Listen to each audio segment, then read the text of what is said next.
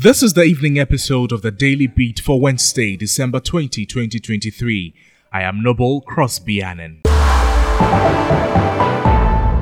The majority leader in Parliament, Oseiche Mensah-Bonsu, is questioning the election management of the EC ahead of the 2024 elections.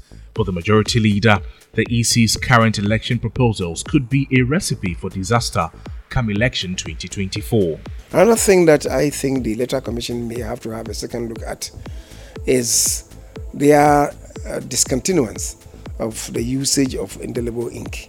I think they should go back and reconsider it. And I don't know how centralized their database is. The database is not centralized.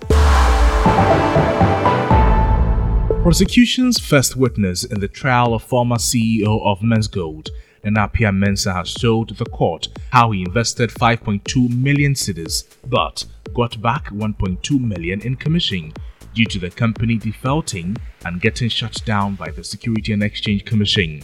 Stephen Atipo, a civil engineer, told the court that the accused misrepresented themselves and that caused his involvement. 3 nominees of the President to the Supreme Court bench vetted in Parliament on Wednesday may have to return to the Appointments Committee to answer further questions if a confidential report from the security agencies raises suspicions about their backgrounds. Justices of the Court of Appeal Anthony Henry Kofi, Yao Asare Dako and Richard J. Frimpong appeared before the Appointment Committee of Parliament on Wednesday.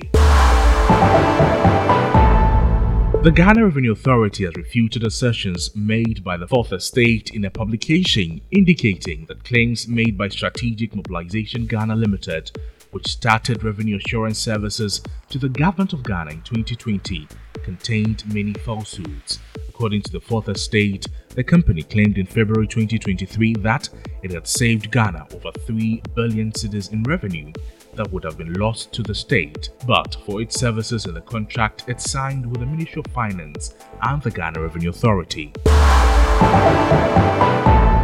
The Minister of Communications and Member of Parliament for Ablekuma West, Ursula Usu-Kufo, says she will contest again as parliamentary candidate on the ticket of the MPP next year. She is one of many names rumoured as potential running mate for the MPP presidential candidate Dr. Bawumia. That is all for the Daily Beat. I am Noble Crosby Annan.